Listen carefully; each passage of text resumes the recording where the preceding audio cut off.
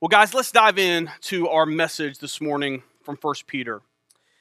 Legend has it that the ancient art of kintsugi began in the 15th century when Emperor Yoshimasa broke a prized Chinese bowl that was a gift to him. And we have a picture of some of this kintsugi art. Maybe you've seen some of it before. But the emperor was emotionally connected to this bowl and was completely distraught that he had broken it. And so he immediately packed it up and sent it back to China to be repaired. And what came back was essentially some bulky staples holding this bowl back together. And that just wouldn't do for this fine piece of pottery. And so the emperor asked some of the craftsmen to piece back together this bowl in a more aesthetically pleasing way. And soon the craftsmen realized that there was no way to put this bowl back together and truly hide its cracks. And so the craftsmen decided to melt down some gold and use it to piece this bowl back together. And the results were this gold highlighted bowl everywhere that had been fractured. And this bowl didn't become less desirable because it was broken. It actually became more desirable because it had been fractured and been broken. It became more valuable because the artist used precious metal to put it back together. And so the art of kintsugi was born. And today, people seek out this type of pottery where the flaws aren't hidden, they are highlighted. The expert artist's golden touch makes this pottery both beautiful and more valuable. Carl Kuhl says that kintsugi is what the church is supposed to be. The church is not meant to be a place where fear and shame drive us to hide in our brokenness, but rather the church is place to be where God's golden grace draws attention to where He has mended us back together and made us whole. It shows that we are real, and it demonstrates the amazing grace of Jesus, and it displays the power of the church when it is at its finest. Well, today, we're going to continue our study of 1 Peter, and we're going to see how being made new in Jesus, we become His handiwork, His artwork, that His grace becomes displayed through our weakness and through our brokenness. And it's His grace, and His grace not only changes us as individuals, but it also changes our relationships with others. We love others because Jesus first loved us. Last week we saw that our response to God's grace is to get our minds ready for action. We need to adjust who we are to the truth of God's word and not the other way around. We don't need to try to adjust God's word to our truths. We need to adjust who we are to God's truth. We have been made new, and so we need to start living like we are new. We have been chosen to be set apart. We have been chosen to be different. We have been chosen to be foreigners and exiles. So if you have your Bibles, if you would turn with me over to 1 Peter chapter 1, and we'll start in verse 21. If you don't have a Bible, we have some on the back table. Love to give you one as a gift from us. If you're looking for 1 Peter, it's almost at the very end of the Bible. Comes right after Hebrews and James and right before 2 Peter and 1st, 2nd, and 3rd John. Almost at the very end of the Bible if you're looking for it. We'll also have it up here on the screen. So follow along and read with me there in 1 Peter chapter 1. And we're going to start there in verse 22.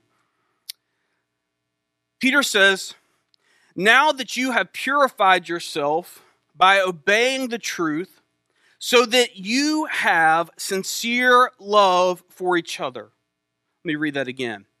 "Now that you have purified yourself by obeying the truth, so that you have sincere love for each other, love one another deeply from the heart.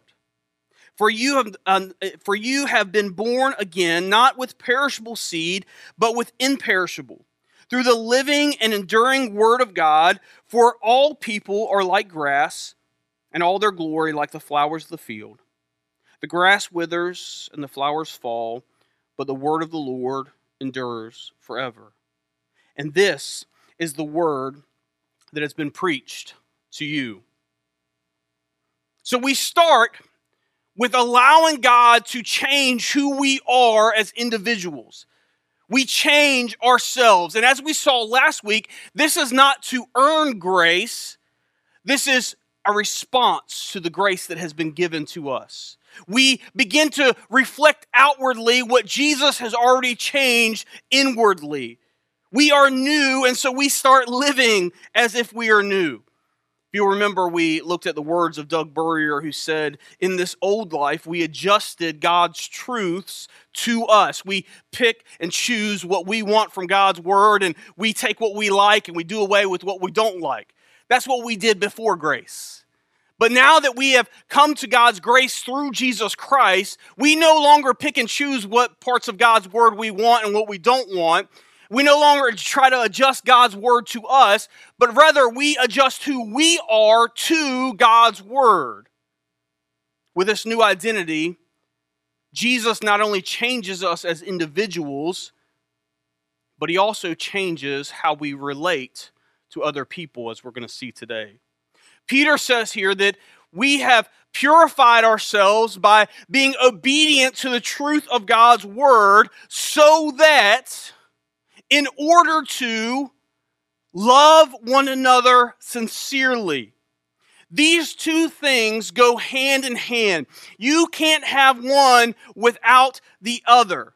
If you have been changed by Jesus, then you will love others. If you have been born again by the enduring word of God, you will love others. Jesus said the world would know that we are his followers, not by our correct theology, not by our service to other people, not by the missions that we go on or the things that we do on Sunday morning. He said, no, the world would know that we are his followers by our love for each other. Notice that Peter points us here to the truth that our love for others is not based on them. We don't love others only when they deserve us to love them. Our love for others isn't based on even how we feel. Despite what our culture tells us, love is not an emotion. There's emotions tied with love, but love is a choice that we make. Our love for others isn't based on whether or not they have earned our love. No, our love for others is based on the enduring word of God. Because, friends, like grass that seems to grow so much right now, but it's gone soon, right? The fall will be here before we know it, and it will slow down. Like the flowers of the field, they are here today and gone tomorrow. We too are fickle and here today and gone tomorrow, but the word of God endures for others. And so we love others despite the fact that they don't deserve our love. Because neither do we. We don't deserve the love that God has shown for us. In fact, Jesus has demonstrated, he has shown us God's love, and while we didn't deserve his love, he died for us. While we were sinners, Jesus died for us, and so we love others not because they deserve it, but we love others because Jesus first loved us. In fact, that's what John says. In his letter, 1 John chapter 4, verse 19, he puts it kind of bluntly. He says, we love because he first loved us. Whoever claims to love God and yet hates his brother or sister is a liar. And whoever does not love their brother or sister whom they have not seen cannot love God whom they have seen. And he has given us this command. Anyone who loves God must also love their brothers or sisters. Friends, if we say that we love God and yet we hate our brother or sister, not only are we a liar, but we don't actually love God. Jesus makes us new. And us being made new in Jesus not only changes us as individuals, not only changes our actions and our thoughts, but it also changes how we see and how we relate to other people. We say this all the time, that we need each other because we are better together. We need each other because we are better together. But friends, that does not mean that relationships are easy. They aren't. They are hard. They are messy. But we still need them. It's not good for man to be alone, is what Scripture tells us. And we have seen this in real time during COVID. We have seen that the damage that isolation has done on us, and we have seen that virtual connection with other people doesn't replace physical face-to-face connection. We've seen the damage that isolation has done on us as a culture, mentally and spiritually and emotionally. We need each other face-to-face together because we are better together. But friends, sin makes relationships hard. We see this played out in the garden.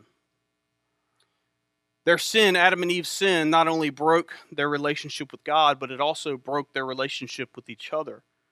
When God came and confronted Adam and Eve in the garden, what was Adam's first response? Well, it's that woman that you put here with me. And what did Eve say? She said, well, it was that serpent. He tempted me. They started pointing fingers at each other. And it's easy for us to look at Adam and Eve and say, I can't believe that they would do this. They had the garden. They walked face to face with God. But friends, you and I do the same thing. Sin breaks our relationship not only with God, but it breaks our relationship with each other. But what we do next when we sin matters. Because we will respond to sin. All of us do. The question is, how will we respond to sin? Will we respond to sin with guilt, or will we respond to sin with shame? Carl Kuhl says the difference between guilt and shame is the difference between repentance and remorse. Shame results in remorse. Guilt results in repentance. Remorse leads to more shame, and repentance leads to freedom.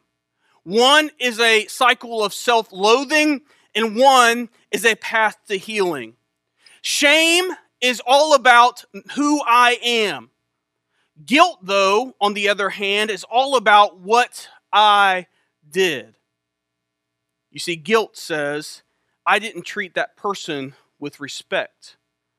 But on the other hand, shame says, I am a horrible person. Guilt says, I have sinned against God. And shame says, I'll never be who God wants me to be. Shame keeps us stuck. Guilt moves us forward. Shame is about me. Guilt is about others. Shame causes pain, and guilt holds accountable.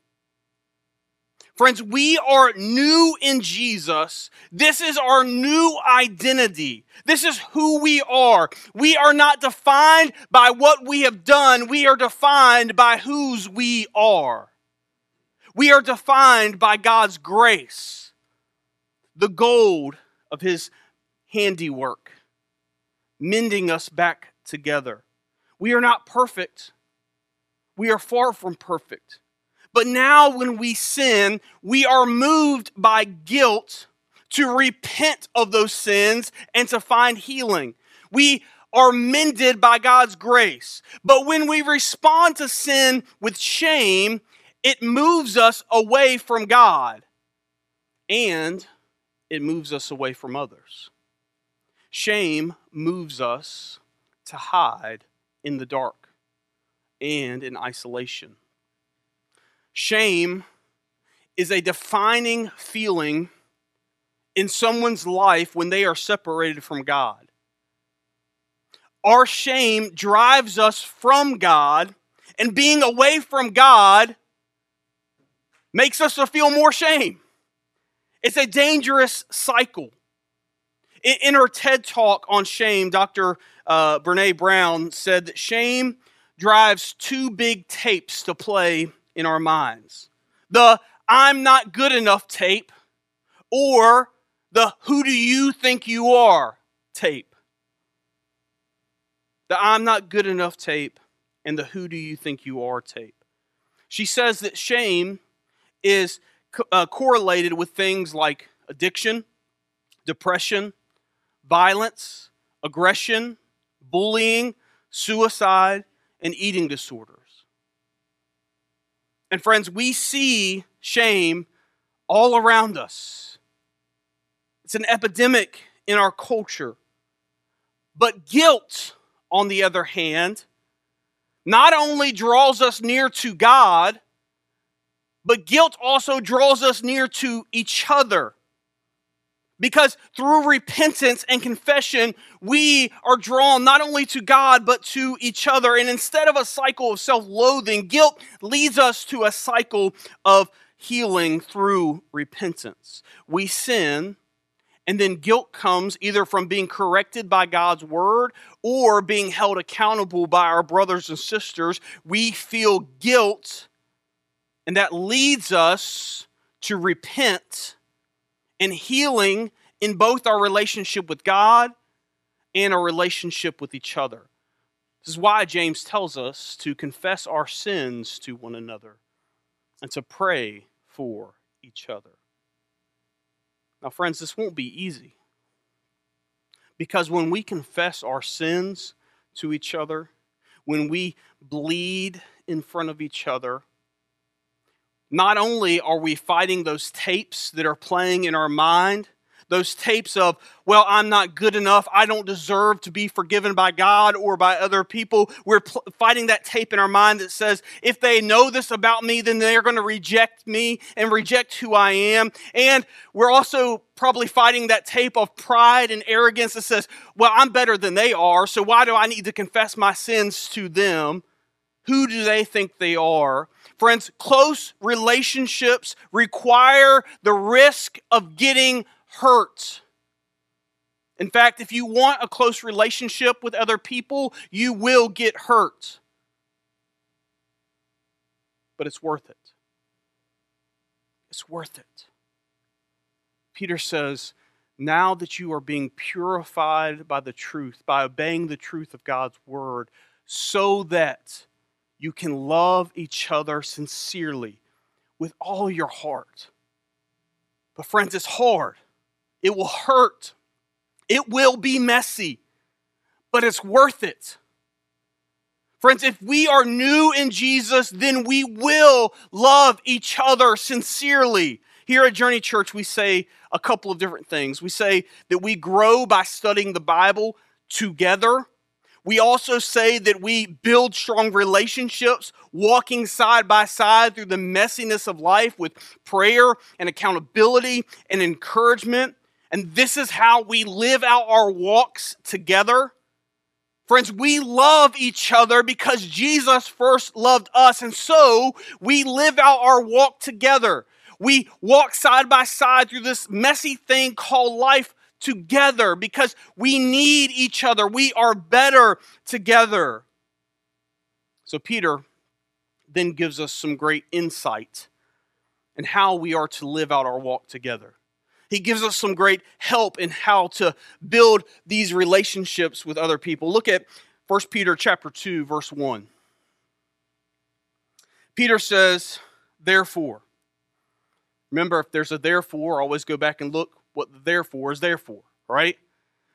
Because We are being purified by obeying the truth of God's word so that we can love one another sincerely. Therefore, rid yourselves of all malice and all deceit and all hypocrisy and envy and slander of every kind.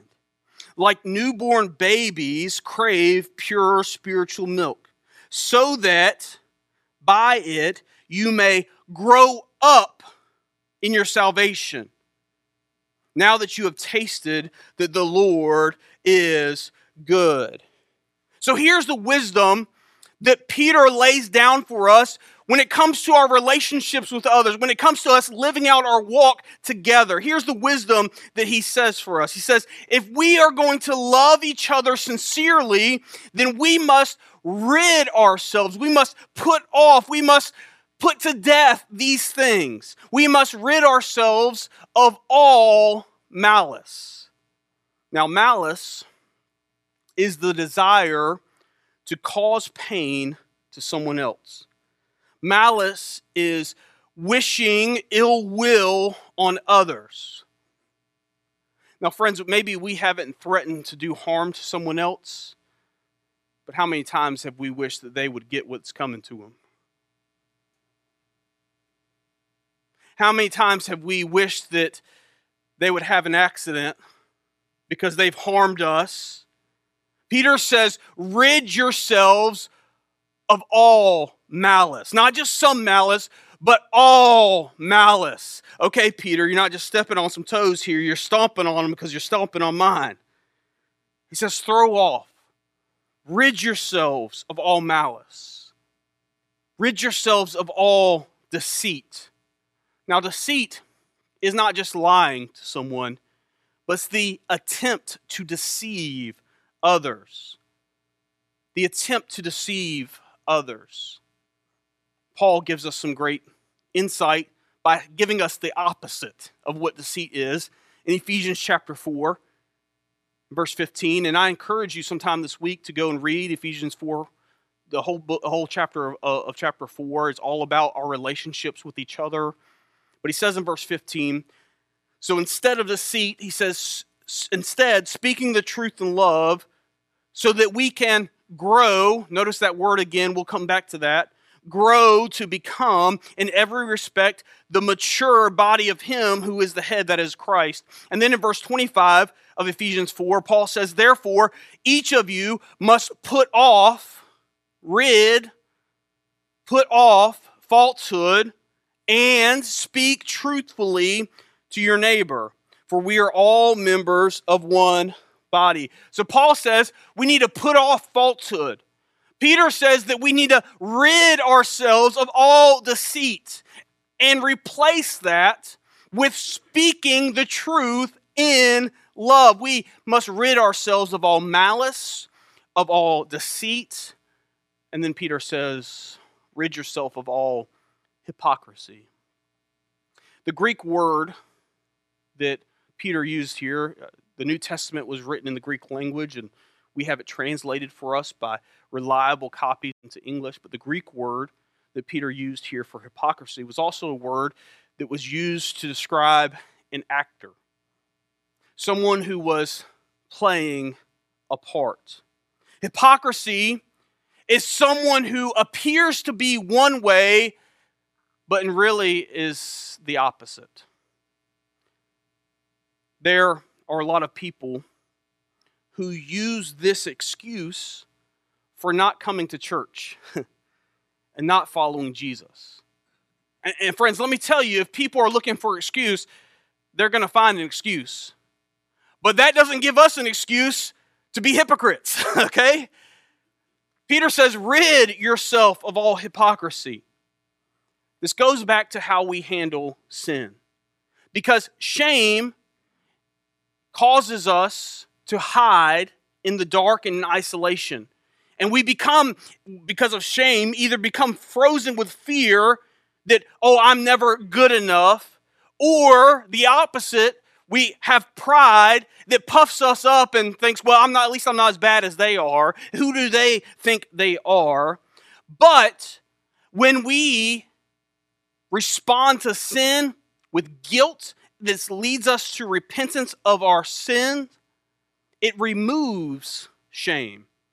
And so we then become free to say that Jesus came to save sinners, and I'm the worst one. But the very reason that I was shown mercy, so that in me, the worst of sinners, Christ might display his immense patience as an example to all those who would believe in him and receive eternal life. You see, shame causes us to separate not only from God, but from each other, where guilt leads us to repentance. And not that we are bragging in our brokenness, but we brag in the grace that God has mended us back with. His grace becomes displayed through our brokenness.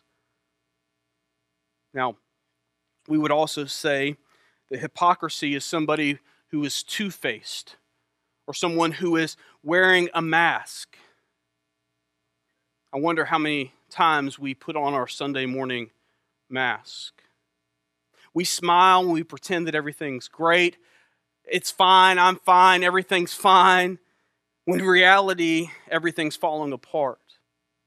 And we look like we have everything together because we're playing the part. But Peter tells us here to rid ourselves of all hypocrisy. Now, friends, just like when we confess our sins to others, when we take off our mask, when we bleed in front of each other, when we are vulnerable in front of each other, when we open up and we confess our sins to each other, we are also opening ourselves up and risking getting hurt. We are giving our brothers and sisters the ammunition, the stones to tear us down. And here's the scary part. They may.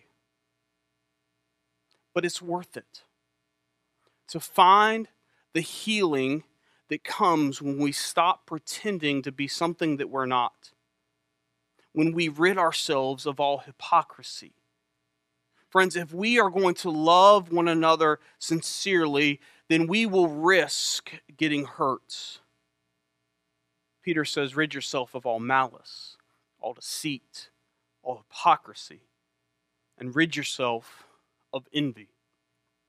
Now, oftentimes I think, mix up jealousy and envy. Maybe we think they're the same thing, but they're not. Jealousy is us wanting what somebody else has. Maybe it's a life that somebody else has. Maybe it's a thing that somebody else has. Maybe it's a relationship that someone else has. It's wanting what others have. But envy, on the other hand, is not just wanting what they have, but it's not wanting them to have it. That's what envy is. And the cure for both envy and jealousy is contentment. And contentment comes from thankfulness. Paul tells us that he learned the secret of being content in every situation. And that's the trust that Jesus is all that he needs. So Peter says here to rid ourselves of all malice, all deceit, all hypocrisy, all envy, and all slander. Now, slander is false and malicious talk about others. Slander is words that tear other people down. And oftentimes, gossip comes along with it. Again, Paul gives us some great insight when it comes to doing away with slander. In Ephesians 4, verse 29, he says, "Let no unwholesome talk come from your mouths, but only what is helpful for building others up according to their needs, that it may benefit those who listen." Friends, we need to use our words to build each other up and not tear them down. Are you seeing the connection here? Are you seeing how malice and deceit and hypocrisy and envy and slander all hinder our relationships with other people, all get in the way of us sincerely loving each other?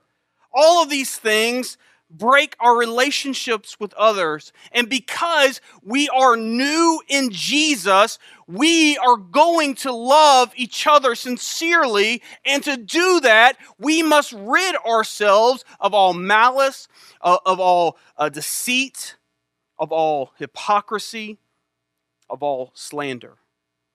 We must rid ourselves of all of these things.